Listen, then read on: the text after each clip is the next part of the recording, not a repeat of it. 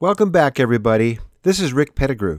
Thanks for joining us for the latest batch of top news stories that appeared this past week on Archaeologica. Send us feedback on the Archaeology Channel Facebook page or post a message on our social networking site, ArchaeoSeek. A metallurgical study of the iron in a dagger found in the tomb of Egyptian pharaoh Tutankhamun confirms once more that the iron came to Earth in a meteorite. A human cranium from a Spanish Neolithic tomb more than 5,000 years old shows evidence of the world's oldest known ear surgery. Archaeologists in London have come across the largest and most spectacular Roman mosaic found there in the past 50 years. And a study of the world's oldest pair of trousers, found in far western China and made 3,000 years ago, reveals remarkably complex weaving technology. The Audio News team would like to thank our friends for helping us continue the show without a break since we started nearly 21 years ago. If you're not already a supporting member, please go to archaeologychannel.org and click on the donate button. Especially now, we can use all the help we can get. Thanks to you also for supporting our subscription platform, Heritage Broadcasting Service, available at heritagetac.org. We now have 195 titles you can binge upon with your smart TVs on Roku. Please help us spread the word. Again, that link is heritagetac.org. And now, here's Laura Pettigrew with the audio news from Archaeologica. We hope you find this to be a valuable part of your day. Welcome to the audio news from Archaeologica. I'm Laura Pettigrew, and these are the headlines in archaeological and historical news for the week of February 20th through the 26th, 2022. We begin this week with a new study of a dagger found in the tomb of King Tut that has long presented a puzzle due to its iron blade. As reported by the science website phys.org, when archaeologists opened King Tut's tomb in 1922 and found the iron dagger, they suspected it was fashioned from meteorite metal. This is because Egypt at the time of Tutankhamun was still in the Bronze Age. People had not yet learned how to heat iron ore to the high temperatures needed for smelting. For centuries, however, people had made implements from iron found in meteorites when discovered. A combined team of researchers from Japan and Egypt has now carried out a detailed metallurgical study of the dagger blade. Their work follows up a 2016 study that confirmed the iron was from a meteorite. The new work used non-destructive X-ray and microscopic analysis to uncover more details. The materials show that the meteorite contained the usual metals such as iron, manganese, and nickel, but also had other elements mixed in, including sulfur, zinc, and chlorine. The surface of the metal blade shows a crosshatch pattern, known as the Widmanstätten pattern, that has been seen before in other natural objects. This pattern, also known as a Thomson structure, is a metallurgical formation caused by long nickel-iron crystals in the metal, and it's characteristic of octahedrites, the largest known type of iron meteorite. The blade itself could not reveal where the meteorite originally landed, but an accompanying study of the Amarna letters tablets provides a clue. The Amarna letters were written during the century before Tutankhamun's death, mostly comprising correspondence between the government of Egypt and its representatives in Canaan and other kingdoms of Southwest Asia. In one passage, an iron dagger is mentioned, given to Tutankhamun's grandfather by the king of Mitanni, located in what is now northern Syria and southeastern Turkey. This reference to what is quite likely the same dagger suggests that the meteorite fell in the northern reaches of the Euphrates Valley. The research has been published in the journal Meteoritics and Planetary Science.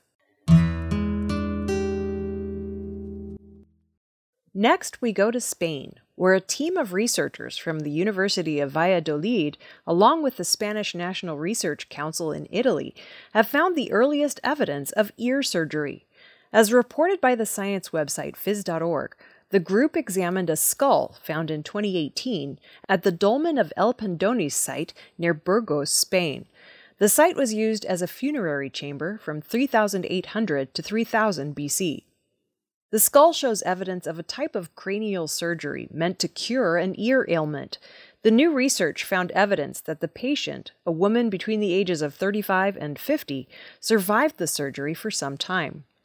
Evidence of bone regrowth in the holes that had been bored through her skull shows the healing process. With a radiocarbon date placing the skull at 5,300 years ago, it is the earliest known example of ear surgery. The procedure that was carried out is known today as a mastoidectomy and is done to clean out the area between the ear when it has become infected. Failure to correct the problem can lead to deafness in some cases, or progressive infections leading to more serious problems, including death. The woman who underwent the procedure required it on both ears. She was probably experiencing considerable pain, enough to be willing to undergo what must have been an incredibly painful surgery. The researchers also found evidence of enlarged auditory canals, likely the result of the surgical procedure. In the same tomb as the surgical patient, the researchers discovered a flint tool that showed evidence of having been reheated several times. This could have been from using as a cauterizing tool in surgery. The complete study is published in the journal Scientific Reports. Next, we go to London, where archaeologists have uncovered the largest Roman mosaic found in the city in more than half a century. The mosaic has 2 panels featuring large, colorful flowers, geometric patterns, and elaborate motifs in a style unique to the capital. It is thought to have once decorated the floor of a Roman dining room. The Museum of London Archaeology uncovered the mosaic during excavations for new construction. According to the site supervisor, Antonietta Lertz, it's a very rare find, especially because it's intact, with little disturbance from later occupations. Of the mosaic's 2 panels, the larger one measures 10 feet long. Its large symmetrical flowers, surrounded by bands of intertwining strand or rope, were popular motifs in Imperial Roman mosaics. Additional geometric elements include a pattern known as Solomon's Knot, made of 2 interlaced loops.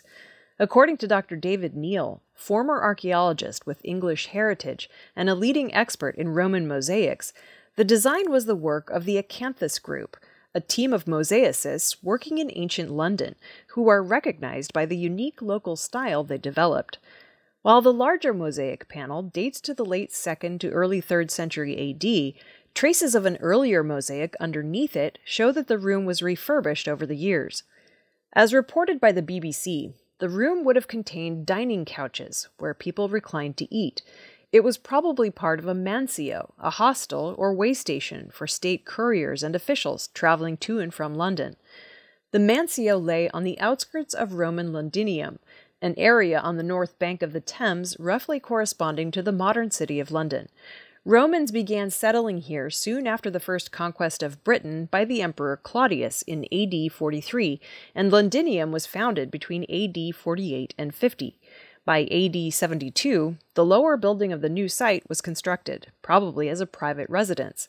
Between AD 120 and 160, the mansio was built, and around AD 175 to 225, the Acanthus artists were hired to install the larger mosaic. The buildings all fell out of use sometime in the 300s AD, and in 410, Roman rule in Britain ended. Archaeologists have also found coins, pottery, shoes, lucky charms, and an amber gladiator amulet in the dig. The mosaics will be removed for more detailed conservation work and study. Future plans for their display are being determined.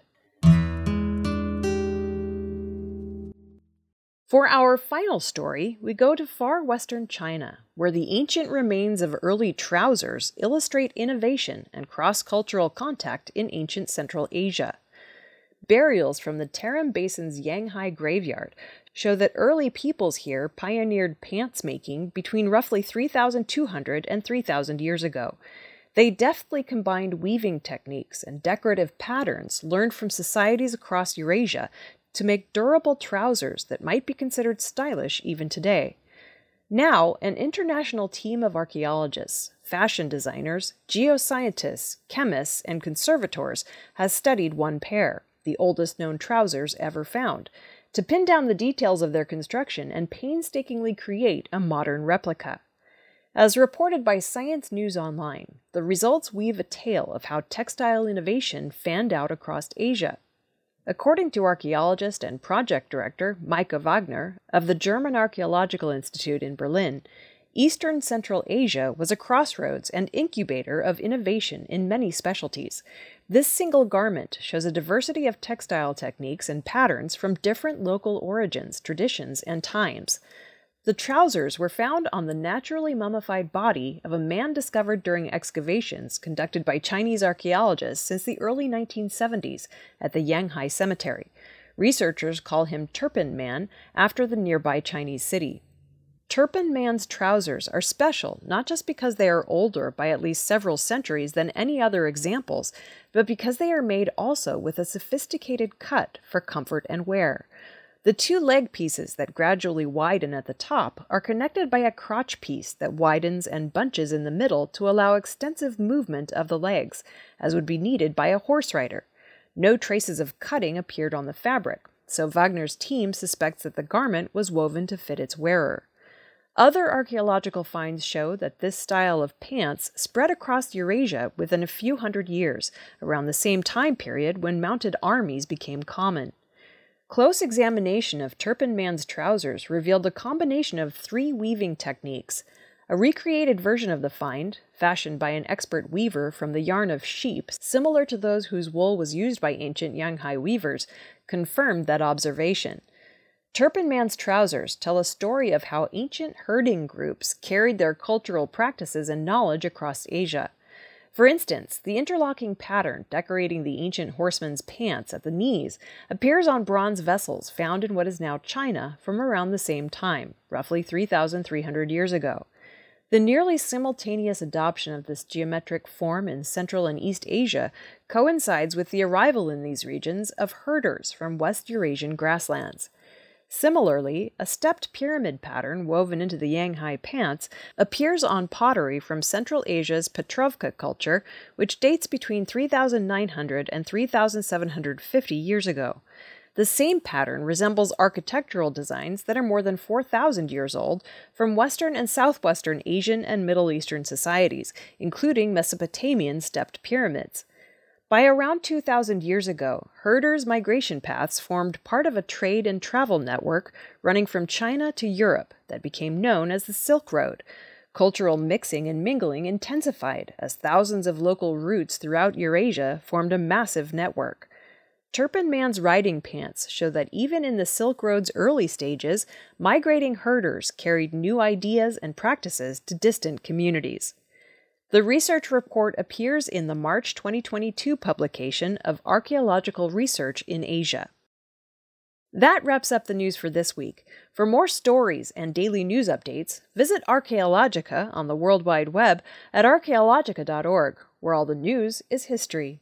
Also, be sure to check out our new subscription platform, Heritage Broadcasting Service, at heritagetac.org. I'm Laura Pettigrew, and I'll see you next week.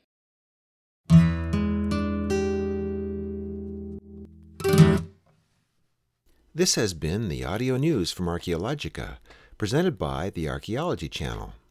Be sure to check back with us next week for our next edition. You can spread the word about the audio news by clicking on the Share This link on our audio news webpage, or just by telling your friends. Thanks very much for stopping by.